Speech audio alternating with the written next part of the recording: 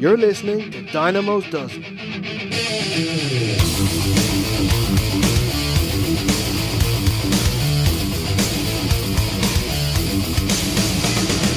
Now let's welcome your host, Ian Dynamo Kelly.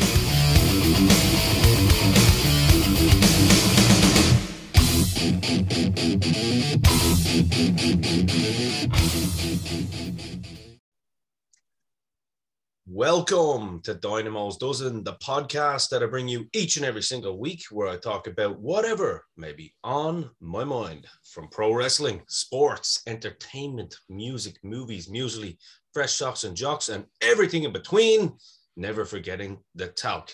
And today, once again, we're talking in the world of mysteries, because I am joined by the host of what has become one of my favorite podcasts, Mr. Paul Bestoff from Mysteries and Monsters, an amazing podcast that is available anywhere you listen to your favorite audio, also available on Patreon, which Paul will go through momentarily. He covers the world of the weird and the wonderful, mainly, I suppose, with lake monsters, Sasquatch, Dogman, UFOs, all that kind of stuff, but nothing is out of bounds with this man, that's for sure. And Paul, it is my pleasure to welcome you to the show, sir. No, well, thank you, Ian. And as I said, whilst we were briefly chatting, thank you very much for the invitation. It's very kind, and you were very kind about me there. So it is graciously appreciated. Thank you. Absolutely. You have had you've had some amazing guests on your show. Actually, some of my favorite people. Of course, Ron Moorhead, who I've had on the show recently enough as well. Had a lot of good things to say about you as well. A man with a deeper voice than me, as I said to him on the show. I was like, dude, you gotta have a radio show nonstop so I can just fall asleep. Oh yeah, it's like Liquid Velvet. Yeah, like not in a bad way, you know. He's just got to read you your favorite bedtime stories, right? Oh, yeah, it's fabulous. I could listen to Ron talk all day. I know exactly what you mean. Absolutely. We followed him up with Todd Standen, by the way, which we can have a conversation about later, because a lot of controversy around around Todd, should I say, but been super nice to me and quite an interesting guy as well. And, you know, a lot of people may think he's probably a bit crazy or whatever, but he's got what could be some of the best evidence of Sasquatch out there too. So it's a very, very interesting subject. I'm sure we'll get onto that. But why don't you tell us a little bit about yourself and about the show, and tell my listeners how they can find you and what it's all about?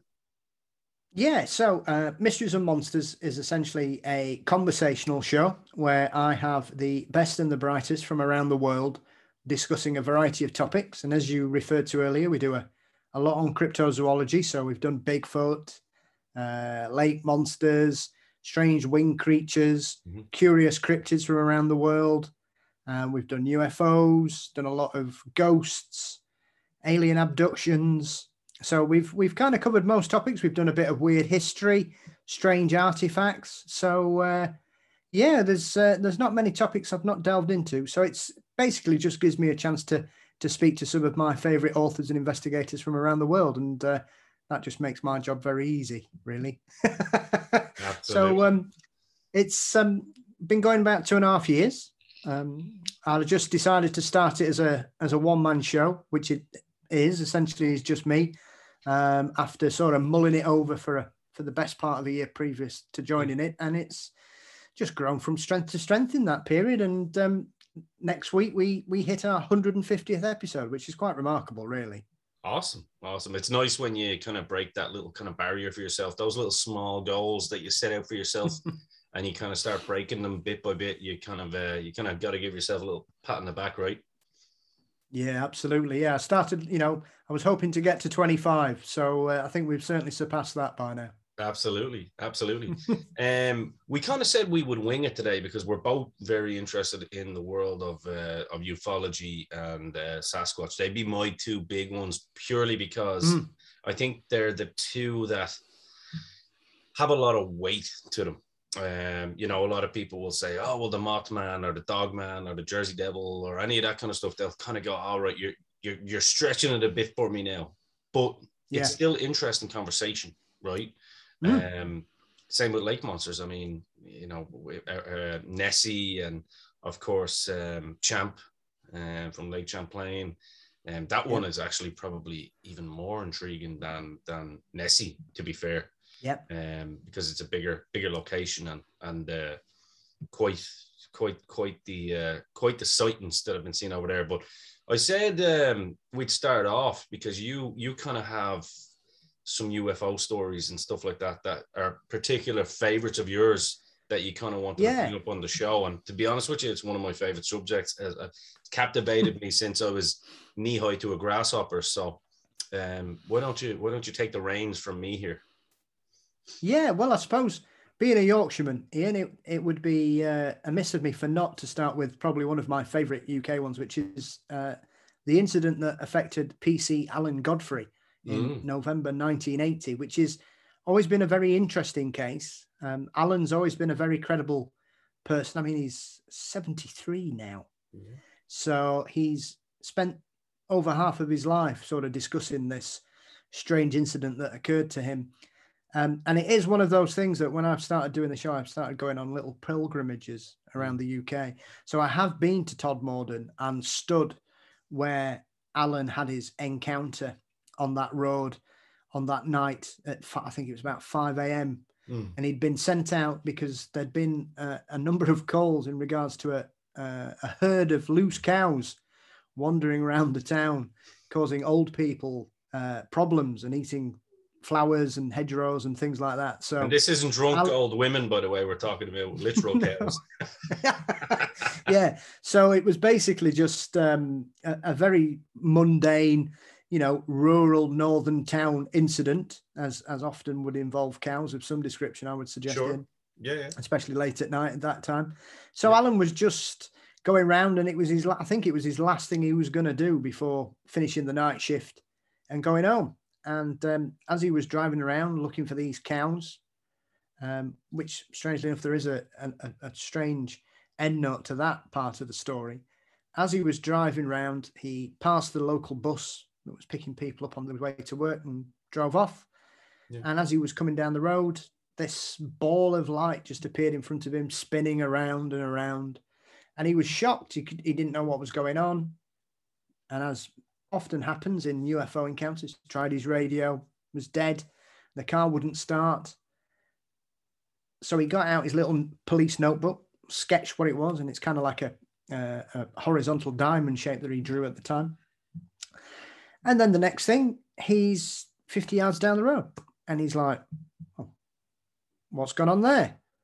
And he'd lost between 25 minutes and 30 and half an hour.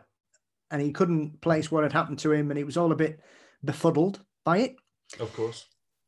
And that, I suppose, starts probably Yorkshire's most infamous UFO encounter.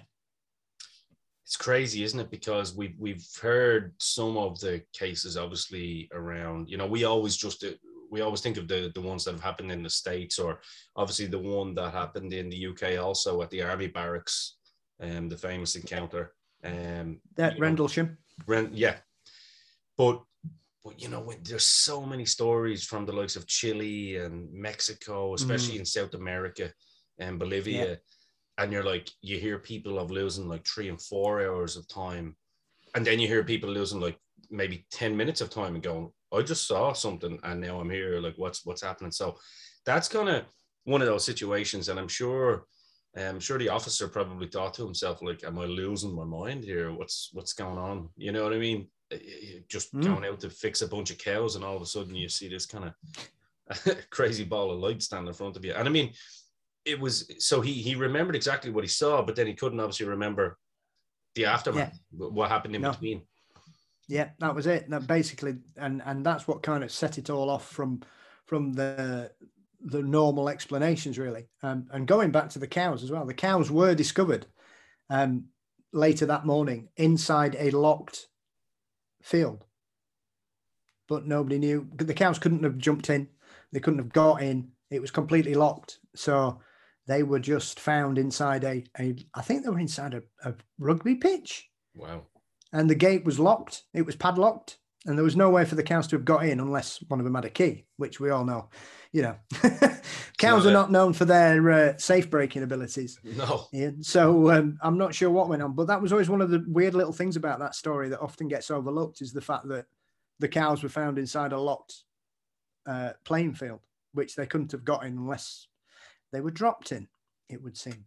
Yeah, absolutely. Any kind of other strange ones, or do we want to touch on some of the more famous ones, because you've obviously talked to a lot of people that would have had experience with the likes of Roswell, for example, and I'm sure a lot of my listeners do enjoy, the downloads and the views that we get are generally show that a lot of people kind of sneak in to watch a show because it's not pro wrestling, but they see UFO or they see something a little bit weird and they go, okay, I'm going to stop by to watch that. You've talked to a number of people on the Roswell incident, and that's kind of the one. I mean, it's the biggest. It's the coup de grace, right?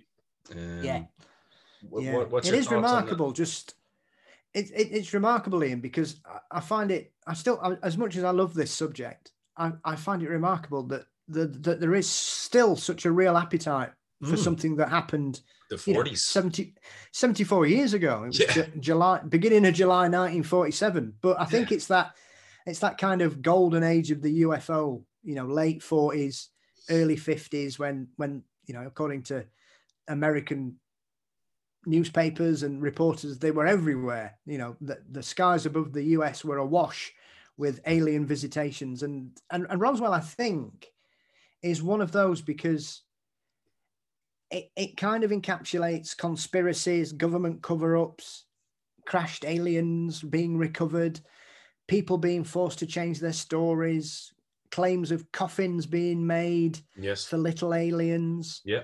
And it's a strange one, Roswell, because it had a massive kind of explosion at the time for sort of 2 or 3 days, because it obviously hit the newspapers, and the famous US Air Force recovers crashed saucer.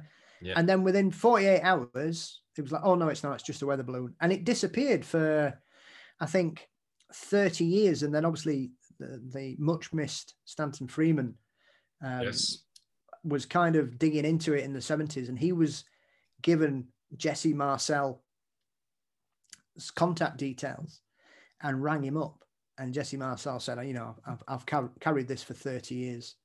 I can't hold it in anymore. And that's when it basically broke, which was sort of 1977, 1978. And that's when it kind of reappeared. And as ufology kind of trickled along through the 1980s, and we had a couple of other big ones, Roswell just started to grow and grow and grow. And then, as with most things in the 90s, Ian, the X-Files kind of just lit, touch paper under it. And mid-90s, everybody knew about Roswell. So that's kind of my era. I was born in 84. So early to mid-90s, you remember, obviously we had the same newspapers as you guys in the UK over in Ireland as well. And you remember you used to get those little books with them sometimes? Yes. Yeah. And they would have like the, conspiracy theories or unsolved mysteries and stuff. You'd have like a picture of a guy in Graceland in the west wing of Elvis's house, where it's like nobody's allowed in there. That's got to be him. And you were kind of like, whoa, this is intriguing. But then, of course, we had the film, the Roswell movie as well, in the early 90s, especially, and they put a lot of emphasis on the metal, the piece of metal that was recovered, and obviously in one of the local shops, which I heard on your podcast.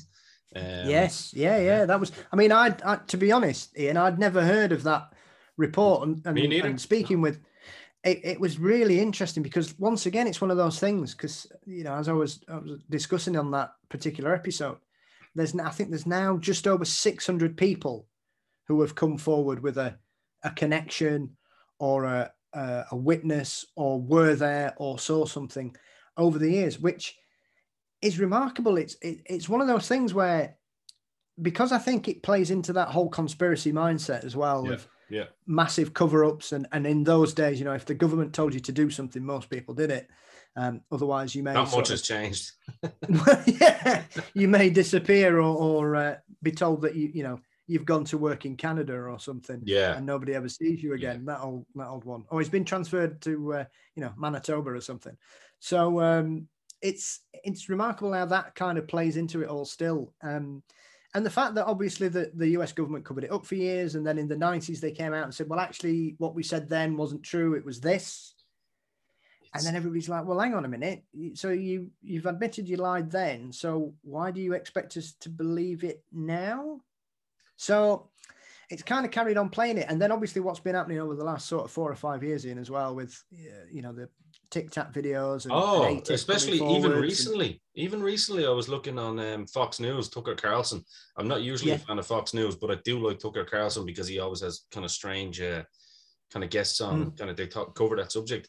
Like they're openly talking about it now as if like this is a thing, and it's kind of like they drip feed you bits. But I do think we're the closest probably now in our lifetime to kind of it's basically known. One thing before we leave the Roswell subject, somebody that I think gets overlooked a lot, because they tried to discredit him, is of course the great Colonel Philip J. Corso, who wrote the book The Day After Roswell. And I mean, this is a guy who has every credential on the planet. I mean, anything that you could have within the military, this guy had. And of course, I'm sure you've seen his son is kind of carrying on his legacy a little bit, and talked about seeing these things in caves, and seeing exactly what he had to take back to. What was it? He was the head of one of the heads of the recovery mission. So he had to bring the containers from, A to B, and he saw them. He said they just look like little children, and he goes, and that's pretty much the gray alien as we like to think. That's what he saw. So I mean, it's that's an amazing book for anybody that wants to read it and like go into it and think it's a crock of shit if you want, but it's a great read anyway. For me, it's very hard to find someone more credible than someone like that. And especially he wanted to lift the lid as he knew he was kind of in his latter years, and he's like, I just want people to know this is legit. Yeah. Well, I mean, Jesse Marcel, often people are quite dismissive about Marcel, but sure, people forget he was a major. This was a guy that had got an outstanding military CV. He was well respected. He'd had some very high profile posts during the Second World War.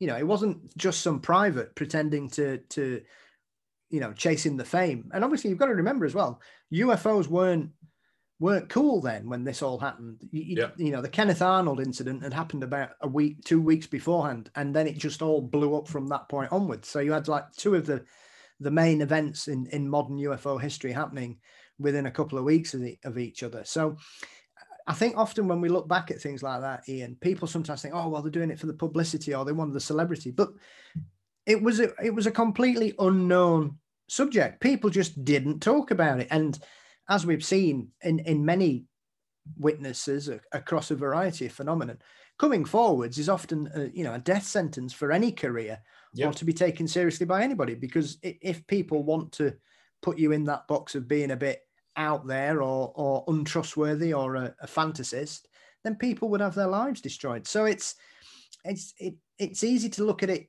in a modern context and miss just how groundbreaking that all was at the time. And plus the fact people go, oh, well, Marcel didn't know where he was looking at. He was a major. I'm pretty sure he knew where a weather balloon looked like. But I mean, you look at the people that they have tried to discredit over the course of that time. I mean, one that really kind of stands out to me is, of course, what's his name? Area 51. Bob Lazar. Bob Lazar. I mean, yes. I mean, I'm sure everybody's watched his episode with on Joe Rogan's show and watched his documentary.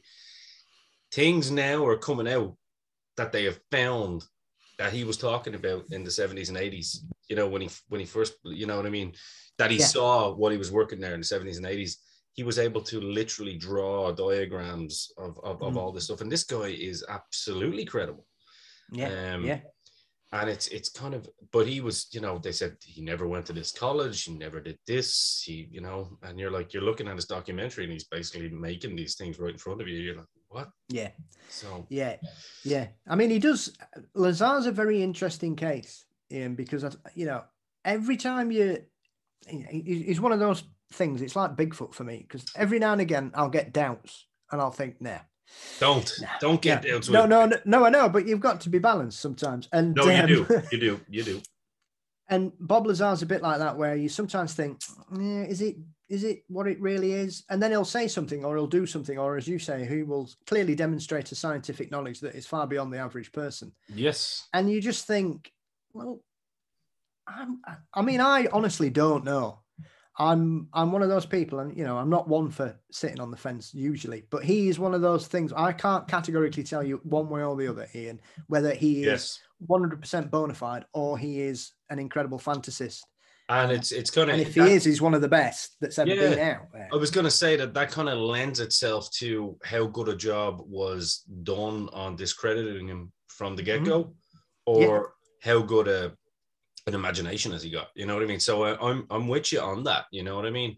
I think the likes of Dr. Stephen Greer and stuff, like, I don't know about this guy, you know what I mean? I think he's a little bit about that, because when I hear, and plus this is our show, I can say what I want about anybody in the show.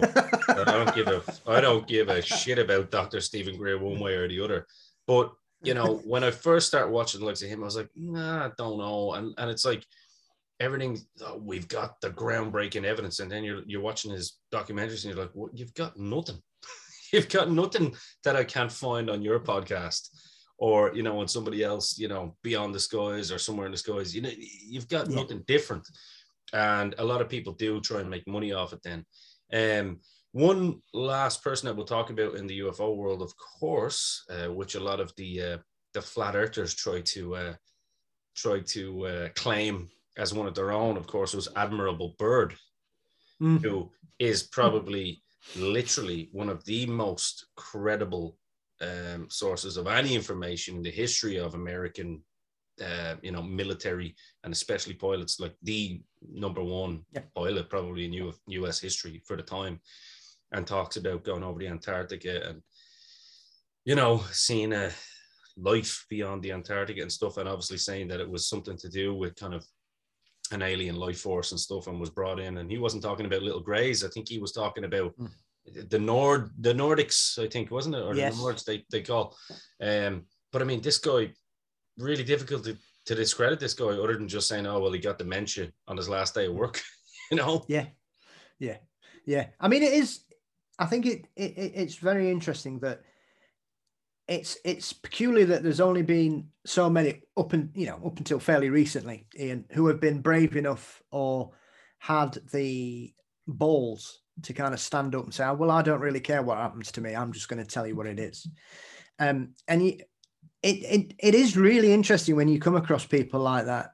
And it more so probably in the 70s and 80s, they kind of seemed to completely disappear off the map. There was nobody official, shall we say, and I hate using rabbit ears, official coming forwards to kind of say, I've got experience about this. It seemed to completely be suppressed or whatever. I don't know what was going on.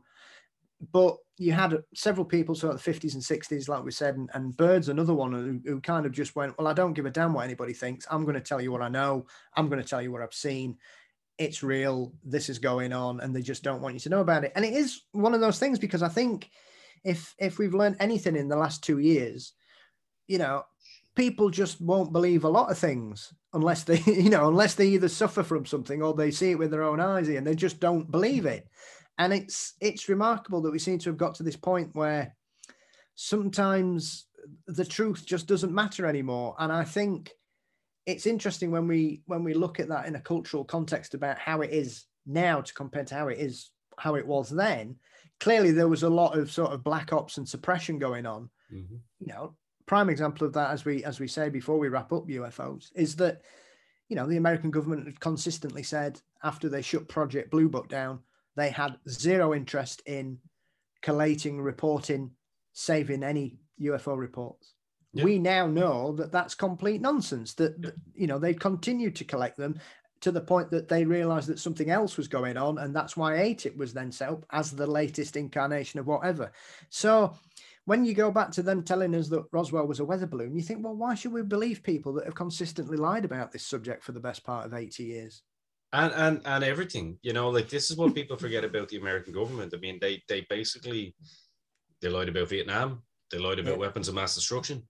Like there is no end to what they can kind of make you believe. And then, as you say, people fall back in line, and then they wait for confirmation from their superiors. I hate doing rabbit ears too. And then when they get told it's true, it's like, oh, really? What's going on? But no, I do agree. What would you like to cover next? Would you like to chat a bit about lake monsters, or would you want to go straight into Sasquatch, Bigfoot? Hey, you're the host. You're the guest. You're the guest, so I'll let you pick. You want to tell a couple of lake monster stories or anything that you've heard from some of your interesting guests? Because for me, it's something that I haven't really looked at since I was a kid, and I don't mean that to sound condescending in any way, shape, or form, but it's something I've revisited it listening on your show. So, spooks from the dead. No problems. Yeah, I mean, the thing, like you said earlier, Champ's probably my favorite. Yeah, because it's such a big body of water, and I think often the problem with the perception of lake monsters is everybody still thinks it's dinosaurs, because of that picture of Nessie and everything. Yeah, and Plesiosaurus, is that right? Yeah. So a lot of them, they kind of look at it and go, well, it can't be true because it can't be a dinosaur. But I think when we look at it now, I think a lot of people, and I've got an episode coming up about Champ, actually, a new one. Awesome. That'll be out next month with Kate Elizabeth, who is out every day near enough on Lake Champlain with her sonar and her radar and her cameras checking out things. So it's very interesting for me when you're dealing with places like that. It's like Ogopogo in Lake Okanagan in Canada and some of the other ones in the States, because the bodies of water over there are so massive. I would not be surprised at all that there's something weird, wherever it is, Ian, whether it's some kind of weird giant eel or some kind of mammal that's adapted to live in fresh water, or it's some kind of creature that has an ability to be able to, like, as I've said with a few guests, eels can switch between fresh and salt water, so can bull sharks. So it's not like they're talking about something that doesn't happen. It does happen, and it happens with great regularity. Bull sharks are a prime example of an extremely fearsome predator that are quite happy in fresh or salt water, unfortunately for us.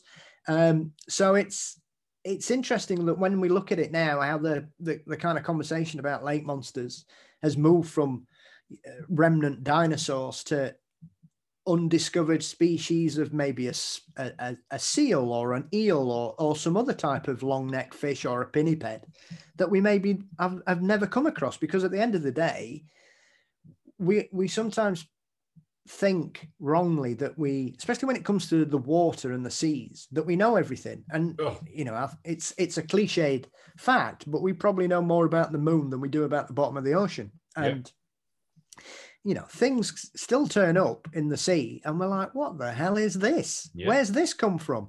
The megamouth shark is a prime example of an accidental discovery. Giant squids that have been proved to be of enormous size, and yet they're very rarely seen. It's a whole different world down there. So if anything's going to be discovered, I think it's going to be underneath the waves. I think anything strange, I would not be surprised if something like that gets found or something gets accidentally spotted. So whenever I see these kind of crazy stories from that, I probably look at those with a more balanced eye than any other kind of monster report, Ian, I think, because there's so much potential for an undiscovered underwater creature. And I've done really well there and not mentioned coelacanths. So I'll leave it there. I like it. That's a perfect time. What we'll do is we'll take a little pause for the cause. We'll take a little break, and when we come back, we're going to talk about my favorite subject for sure. That is the big hairy man in the woods. So we'll take a little break and we'll be right back. Welcome back to Dynamo's Dozen. Of course, I am still here with my man, the Mysteries and Monsters guy himself, Paul Bistoff, and we were talking about, we've obviously been talking about lake monsters and UFOs, but anyone that knows me knows that one of my favorite subjects, because I just find it the most intriguing, is of course Sasquatch and Bigfoot. And that's kind of how I came across your podcast, actually, because, you know, I like listening to different perspectives. And sometimes when you hear some of the, I suppose, you know, real life stories of encounters and stuff like that, it's kind of, when you hear one or two, you kind of heard them all kind of thing, unless you get one really great one, you know. Kind of like, I saw something on the road, but I'm not sure what it was. But you have had some great guests on your show, and obviously got to learn a lot about the subject. So is there any particular ones that kind of stand out to you? Or I suppose let's start off with the famous one, Paddy, of course. Yes. Which I really got into, and you know, the more and more I used to be like you, I used to sit on the fence. The more and more I look at that, and you know, the logic behind it, and for the time period, you're like, yes, these guys were out looking for it, but good Lord, when today's technology shows you that this is a creature standing over 8 foot, you know, because they've done the distance and stuff. A great guy is Tinker Tunker on YouTube. Yes. Yeah, brilliant channel. He's an amazing mind for it. Somebody we should probably both get on our show at some point. Because he looks at the logic behind it, he measures it up and matches it to something, you know. Now, because so many people have gone out to where Paddy was spotted, we know kind of the scales and whatnot. I mean, if this wasn't the guy that proclaimed that he was in the suit at 5'8", that's for sure. Bob Hieronymus. In probably the best non-CGI suit at a time where you had, these guys had fuck all money, let's be real. Talk to me a little bit about that from your perspective. Well, one of my other great loves is B movies, Ian. Oh, me too. Dude, you're talking Mr. Horror. Like, I have a horror channel where I just watch B, C, D, and Z list movies. Oh, you'll do for me then, my friend. I watch many of those, and I'm you know, child of the 80s, so that's, you know, that was my weekends. So I know enough about 50s and 60s monster films to know that that's not a suit, because if it was, it would have been, whoever made that suit would have been made for life. Absolutely would have been set for life. And I think this constant thing of people who say, well, it's a suit, I think they know absolutely nothing about the film industry at that time, because Mr. Savini would have been out of a job, right? Well, yeah. I mean, a prime example of that is, obviously, as I say, my love of B movies. Tom Savini's first film as a special effects artist is a film called Octoman. Yes. Which was made in 1974. Yeah. And if you see that, if you think that's anything other than a rubber suit, you know, 7 years after Patty, with a guy working on a film who's become one of the, you know, the great special effects artists of the modern era. Yeah.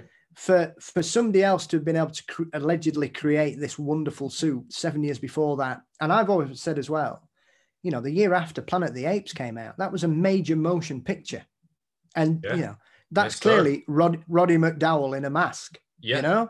Yeah, there's nothing, you know, amazingly groundbreaking about that. And I know Arthur C. Clarke many years ago once said, well, you know, we did it on 2001 AD. If you look at 2001, and you look at Patty, because I think that's 1968 as well. The monkeys at the beginning of 2001. It is, yeah. They're clearly people in suits. Yeah. You know, it looks absolutely nothing like it. And once again, you know, that's a Stanley Kubrick picture. That's a film with a big budget, and they can't even come close to what Patson and Gimlin filmed. Yeah, I mean, like you say, there's no muscle definition. There's no kind of, you know what I mean? As you say, it's a mask. But when you're talking about the scale here, you're talking about a head. I know they come up with some ridiculous the theories of trying to disprove it actually sound more ridiculous than the ones that don't, because it's a football helmet with a full body suit, fake breasts then hanging down. You know, who taught to make it a woman? You know what I mean? Well, exactly. That's always been a good point for me. Yeah. But in particular, the way the arms swing in a natural movement, and then the length down to the knee. Again, Tinker Tunker, this is what really made me kind of look at it and go, whoa. But then the way the feet lift, you know, because it's like the thighs are longer, you know, than the calves, which they are on us as well, but they're an extremely long, and it's the way the feet move up in a straight position, you know, and that kind of talks about it's the fluidity of it all as well, Ian. You know, it's just too fluid. It's too fluid. It can't be, you know, even if it is somebody in a suit, that they would have to be wearing prosthetic enhancements. Sure. And there's no way you could walk like that. And at the end of the day as well, the clip is in its essence. I know lots of people have tried to make out that there's other things going on in the background, and you know, I've never really prescribed to any of that. No, me neither. It's quite a mundane clip. You know, it's just something walking. Yeah. It's not good. It's not running about. It's not throwing stuff at him. It's just something clearly just getting away, looking over its shoulder, and then it's gone. You know, and I remember seeing that when I was like 8 or 9, and that changed my life because that was my first real introduction to Bigfoot, because obviously the only man creature I was aware of was the Yeti. So I was always obsessed with the stories of these strange creatures running about the Himalayas and what was going on there. And my favorite rendition of it, of course, was the great Hammer Horror with Peter Cushing. Peter Cushing, yeah. It's a cracking film. That it still stands up. The Abominable Snowman, brilliant film, amazing film, really, and a very interesting take that they're quite kind of sort of psychic, spiritual, and they look a bit like they look more like what you would consider like an elf or a gnome. They just happen to be sort of 9 foot tall. It was incredible. But I mean, like, talking about stuff then that, you know, people now talk about as being a possible credible thing. Another thing to mention as well, for people that don't really know much about the Patterson Gimlin film, that may have just know what we're talking about. This was 100% in the depths of the woods, like, you know, because people have had to trek big time to get that far in. So like, Bluff Creek, like some people have literally got lost there, and you know, to get to that particular spot. So you're talking about lugging all of this equipment as well on horseback. It's you don't rock up in a Honda Civic, you know what I mean? I mean, it's like, you know, you could kind of draw parallels to what's happened with Ron Moorhead, because Ron's the same where Let's his talk camp about was. him, You know, that's in the middle of nowhere. You can only get there on horseback, and then you'll get so near to the camp that you then have to dismount and lead your horses in. So, I mean, I've heard people say that, you know, somebody in that team I mean, this is the thing you remember, it's 1972, right? So basically, we're expecting somebody's taken a great big lug-in sound recorder or speakers or whatever. You know, we're not talking these days where you can just take an MP3 player in and it can fit in the palm of your hand in. You know, you'd be lugging, you know, you look at what Led Zeppelin used to try and make anybody at the back hear them, never mind. Absolutely. You know, put a speaker in the middle of nowhere. Unless, a little side note, unless you were Bruce Dickinson and you could have sang without an amplifier.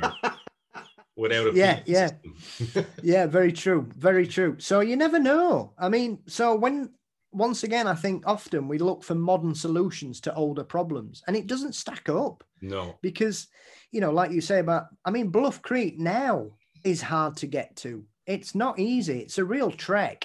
And I think it's like an 8-hour trek or something like that. If even maybe more. I'm not sure. I could be wrong. And it's one of those things, because I think once again, because we presume that we can get anywhere. You look at, I mean, one of my favorite Bigfoot researchers out there is a gentleman called Justin Chernopleski, who runs Mountain Beast Mysteries. Oh, yes. And he does some wonderful documentaries. He's done about 4 or 5. He lives in Canada. Send me a link to that. I will. Please. I will. It's amazing. He's done I kind of stumbled across him about 4 or 5 years ago, and his first one's called Expedition Sasquatch, and he goes into the wilds of Canada. And even if you are watching it as a lover of Bigfoot, Ian, looking at the scenery and the locations, it's you just think, well, there's nothing here anywhere around it. So I think often people go, oh, well, it's California. Think, oh, it's California. Oh, well, everything's next to Los Angeles or San Francisco. And it's, California is enormous. It's huge. Anyway, LA is a small city. I mean, you go on Google Maps and you hover over all of it and you see, literally, you can barely see the shape of the cities compared to the woods that surrounds it. Yeah. The massive mountain ranges, enormous, hundreds and hundreds of miles of forest. It's not all cities and civilization. You don't have to go far in Cali to be in the wildlife. I mean, this is one of those things that and I mean, the other aspect of all this is, if we're expecting that people are running about in the woods in suits, right? Well, there's bears there. So, if I'm anywhere where there's bears in, the last thing I want to be dressed as is a giant ape man with plastic feet on, because there's no, I'm not getting away from a bear without wearing a silly suit. Never mind dressed up as a Bigfoot running about. Absolutely. So it's still perplexing, and it's one of those things as well that I think often when people come to the subject, a lot of people tend to use it as a jumping off point to say, oh, well, I think it's fake. I know it's fake. I can see, I've seen people say they can see belts on it. I've seen people say, oh, I can see the zip. I mean, I've watched that film far more than a normal person should have. Me too. Yeah. Ian, and there's nothing like that going on. No. So, I mean, you can see, if you really look properly and not just with the naked eye, you can see the ass muscles move. You can see, of course you can see muscle movement. I mean, it's the most perplexing suit I've ever seen. And still can't be done today without CGI, if that's the case. Yeah. I've never seen a Bigfoot film ever where anything comes close to it, even now, Yeah.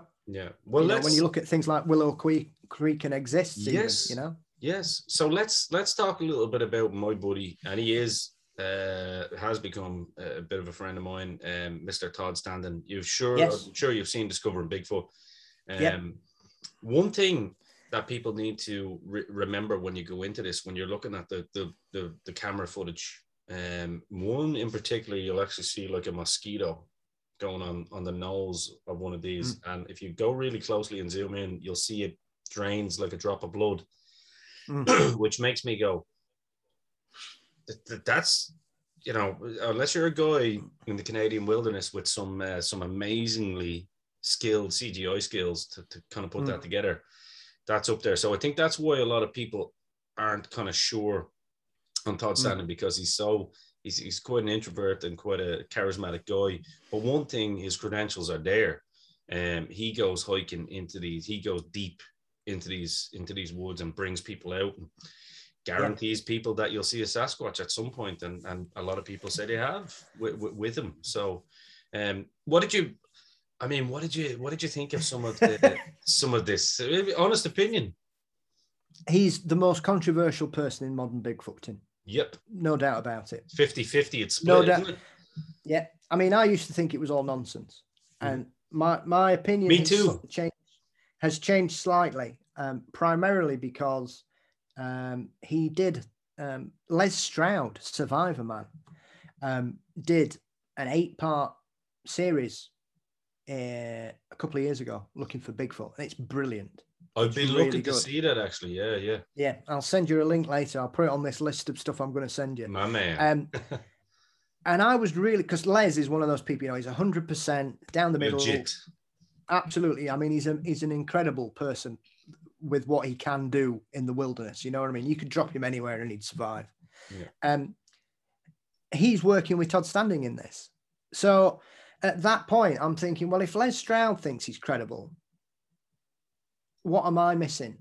Yeah. And I'm not going to sit here in a position and say, well, I can categorically tell you it's nonsense, because at the end of the day, I've never seen one. I can't tell you what they look like. Me neither. They might look like that, I think it's one of those things that, as with anything, Ian, there have been notable people over the years. Paul Freeman is probably a really good older example of this. Now, Paul Freeman was a guy who had an experience I think, late 70s, and it changed his life. But he then became one of those people that whenever he took a camera out with him, he'd catch footage. He would always find footprints. He could guarantee you Bigfoot all the time. And if you go on YouTube and you can see some of Paul Freeman's footage from the 90s, the sort of add that to the list. Yeah, the birth of the portable video camera that didn't weigh a ton, you know what I mean? Yeah. And Freeman was very similar in the way that he was viewed, that some people thought he was the messiah in the world of Bigfoot. And a lot of people thought it was all fakery and nonsense. But there is this other aspect of Freeman that, I mean, I've spoken to some of the most notable modern cryptozoologists. A lot of people believe that Freeman did have these experiences when he first started, but became so frustrated that he couldn't prove to people what he'd seen was real. Yeah. He decided to perform what had happened. And as you know, as you will discover, the more you get into Bigfoot, the more characters pop up. Ivan Marks is another one who originally started as a dyed in the wool investigator and went all the way into, full on hoaxery. So it's very interesting because you can mention Todd's name and it will instantly give you an indication of a person's belief in him and his alleged evidence. Because, I mean, some of it, I'm like, really? I mean, but I suppose that's the thing. Like I say, I'm not wanting to sit on the fence. I've seen a lot of it I'm not convinced with. However, I've seen enough that makes me think, I think there's more to this than meets the eye. Yeah, I mean, he tells a great story of obviously an Irish girl, getting picked up by the kind of really gnarly looking guy you see at the end, kind of creeping out. Yeah. And she sounds like a very, very credible, source. So that's kind of, I'm the same. And like I say, you look at something like a mosquito taking blood out of this supposed mask and you're going, well, this, like, come on. You got to give me something better to debunk that than it's a guy in a mask. And listen, I've seen the kind of the Google images of like people meshing Todd Standing's face into the. I mean, that looks like a crock of shit to me. And again, Tinker Tunker, the guy that I really do believe is credible at putting this stuff together, has said, well, this has got to be one huge mask. And automatically he debunked it, saying that it was Todd Standing because the width of the face would have been way too wide for the eyes to match up. Little things that we don't think of. And if you look at he calls him Jake, the really hairy looking guy. Yeah. Yes. That is eerily looks like Paddy if you kind of put the two of them close together. Do you know what I mean? The kind of similar kind of face, the way it's eerily like Paddy. So we're going to have a part 2 and 3 with Todd on this as well. And I plan to go to Calgary when all this dies down as well. Myself and my better half will be, we'll be putting it to the test, basically. Yeah. I better get in shape for it though. Yes, yeah. That guy likes picking up Irish people. I'm in trouble. I think it's one of those things here. At the end of the day, I mean, he might have got the best evidence ever, and people just, as with anything, one of the biggest problems about this is, I mean, I've got to know a lot of people who like to work in a collaborative manner. The guys at the Olympic Project and Project Zoo Book, who seem to be just pulling everybody of a real, level of scientific endeavor together to prove what's going on. And it may be the fact that, for some people, it's too much about the person rather than the actual phenomenon. There you go. And then that's not what we're here to discuss. We're discussing the evidence, not the personality. And I think, and he's not the only person that wants to prove the existence of Bigfoot. There are hundreds of people that want to be that person. And you could say that about anything in the world of the weird, be it UFOs, ghosts, poltergeists, Nessie. There's always somebody who wants to be that person. And if not, then why are you searching for it? You're not doing it for the good of mankind. With the greatest respect, if you can prove any of those phenomena without a shadow of a doubt, you have made yourself a millionaire overnight. Easy peasy. And that's that's a given. You know what I mean? That is a given. That's why you go on shows. I mean, you and me would jump at the opportunity. Let's be real. You know what I mean? If we thought we'd be that guy. Let's talk a little bit about. I know Ron Moorhead is obviously mutual friend now, and we've one of the things that he talked about on the great podcast as well that I don't mind plugging. Sasquatch Chronicles. Yeah. Wes has some great guests on. He's obviously big time now at this stage, so much so that you'd never write back, Wes. But calling you out, motherfucker. No, I'm kidding. I'm kidding, of course. But Wes has some great guys, and one of the great stories that Ron Moorhead was particularly intrigued by was the English lady that was over there on the beach. Which are you familiar with the story? I'm not aware of this story at all. Okay. No. Yeah, Ron brought it to my attention, and it was funny. I'd actually been listening to that episode about a week or two beforehand. It was an English lady over on holidays, I believe it was in California. She was on the beach, they were in the woods, they were trekking, but she picked up her camera to take photos. She was just sitting on the beach and basically looked up and saw 2 or 3 of these creatures, basically. And it was more of a lake, I believe, like a lake beach rather than than an actual beach. It wasn't like people assume that you're talking about Venice Beach here or something, like you said. The Americans call these beaches. I don't tend to call them beaches. I'm just like, it's a lake. It's like, okay, there's sand and all, but it's still a lake.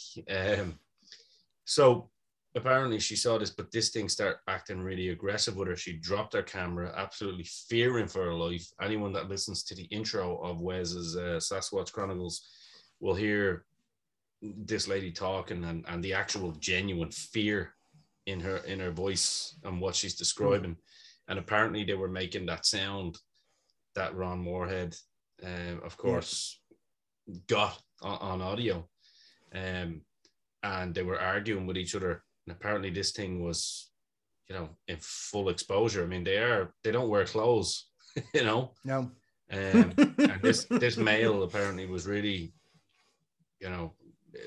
had eyes, directed at this woman and wanted to make her fearful. But it's a really, really interesting, really interesting story. I'd encourage anyone to go and check it out. I don't know the lady's name. I know Ron wants to do something with her. And get her story out there, but so many of these encounters, isn't there, that you kind of go, wow, this is, these people can't all be lying and be great actors. Well, this is one of the aspects of it all, Ian, that I've often considered, that let's pretend that everybody is making it up, right? Let's be cynical. Be cynical. What on earth is going on? Because this isn't something that's happening in California. It's going on in Montana, in Nebraska, in Missouri, in Massachusetts, New England, New Hampshire, New York State, Arkansas, Arizona. This is happening all across, British Columbia, Ottawa. It's occurring all across North America. Yeah. So if people are not seeing, misidentifying things, then what on earth is going on? Because even if you look at it really cynically, that's a really culturally interesting aspect of it, because something must be going on. And if that's the case, then what on earth is that about? Because even if it isn't all true, which, as I said, I do have moments of doubt, but I am a dyed-in-the-wool believer. I think, as with anything in the modern era, I think there's a lot of nonsense out there.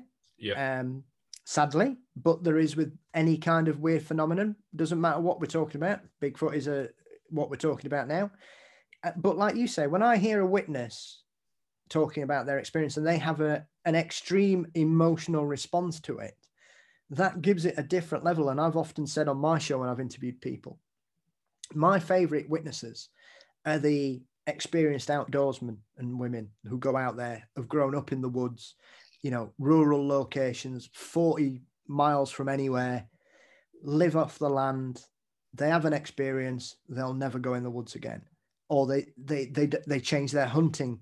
They don't go in alone anymore, or they stop going to a specific location because something has happened to them that has had such an emotional response in them that they cannot get past that. And I often say it's clearly some form of PTSD that these people have been so traumatized, primarily because, you know, you're looking at an 8-foot biped, but I think you're also looking at something that the vast majority of normal people in the world tell you cannot and does not exist. But if you see it, then you know that everything anybody tells you is wrong. Yeah. And that's happened so many times over the course of history, right? You know what I mean? It's like somebody who's gone through some sort of major trauma that, like, oh, well, bad people don't exist, but you tell that to somebody who's been hurt, you know, by somebody, it very much exists, you know. I know it's probably a bad example, but you cannot tell somebody that has lived through an experience that, oh, you'll be okay, you know, get over it. Or get over it. That's the best one. Yeah. Like it's physically impossible. Yeah, you know? Absolutely. I suppose we close out. Do you have any favorite Bigfoot story that people may or may not know about or anything? Well, I kind of discovered this one by accident. There's a brilliant book that's just been re-released, which was kind of lost from the 1970s, and the title escapes me now. It's something to do with the prairie. Mystery on the Prairie. It's by a police officer called Keith Wolverton. Anyway, and it's basically, is it Mystery on the Prairie? It'll come to me anyway. He was basically involved in a spate of cattle mutilations that were going off in Montana in the 1970s, and ended up setting up a task force. But as this strange situation was developing, he started to get reports of Bigfoot turning up. And one of the strangest Bigfoot stories I've ever heard was 2 girls were outside a farm in Montana, and it was at night, and they were outside playing, and they saw this silhouette of this. So they're kids. Yeah, like 12, 13 teenagers. Sure. Yeah. Hope as it will become self-explanatory, you would hope anyway. I'm sure they're like early teens. Anyway, So they see this hulking figure, and it starts to come towards them, and they realize it's what they describe as a 7.5-foot hairy biped creature. So one of the girls, I think she either had a gun or she runs into the house to get a gun and fires at it as a warning shot. And the creature theatrically throws itself to the floor and starts to crawl, going like that along, and then it just pulls itself back up, and the girls just go, oh, turn tail and run off. Holy shit. Mystery Stalks the Prairie. That's what it's called. Keith Wolverton. So it's a book that I've been told about because, like I say, he started off investigating cattle mutilations in Montana as a sheriff as well. You know, he's not just a normal copper, and he got set up with a proper task force, and they were finding real evidence that something odd was going on. And then all these Bigfoot stories started coming in as well. Brilliant. There's like UFOs, it's kind of, there's too many stories, isn't there, worldwide to kind of just put it down as, you know, in people's heads, you know what I mean? Yeah. It's the same with the Yowie in Australia, you know? Yeah. I mean, the Yowie is one of my favorite cryptids anyway. I love him. It's not something I'm familiar with either. So again, add it to the list. It's I love rabbit holes. I love it. Yeah.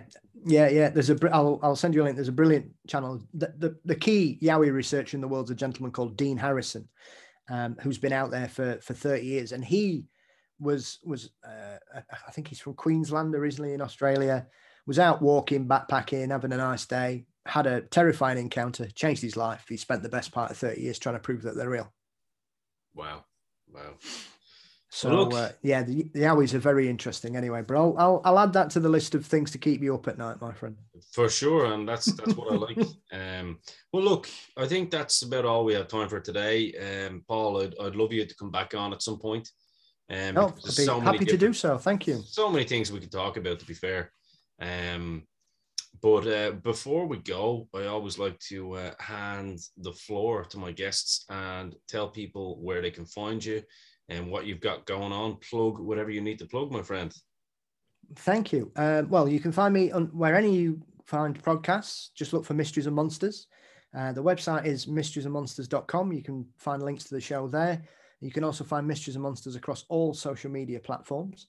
I've decided to try and fit as many episodes as I could into October, Ian. So I'm back to normal of one a week from November onwards, but I've got some brilliant guests returning. I've got Paul Sinclair is returning to join me on my 150th episode, because I was fortunate enough to spend my birthday UFO spotting with him this year. So that was nice out on the East Coast. David Weatherly's back. Unfortunately, we didn't. I was gutted. But typically somebody else went the week after and they filmed something. But I mean, it was just nice to be there and be where all this weird stuff goes off, you know? Yeah. So showed us a few things and showed us their kit and pointed out why, you know, it's not just lights and it's not just ships and it's not lighthouses. So it was very interesting. Awesome. Got him. David Weatherly's coming back. I've got an episode coming up about Champ. Chad Lewis is coming back talking about strange lumberjack legends of the 19th century, featuring some weird creatures such as the jackalope and stuff. And we've hopefully got another Roswell episode coming up down the line as well. So something for everybody, I hope. Absolutely. And of course, you've got a Patreon channel as well. Yeah. You can support the show on Patreon. You get early episode releases. They're all ad-free as well. And now I've got through working through everything and moving house. There will also be exclusive Patreon bonus episodes looking at some strange paranormal archive reports from newspapers going back 200 years. Awesome. Listen, you're a gentleman. It's been an absolute pleasure.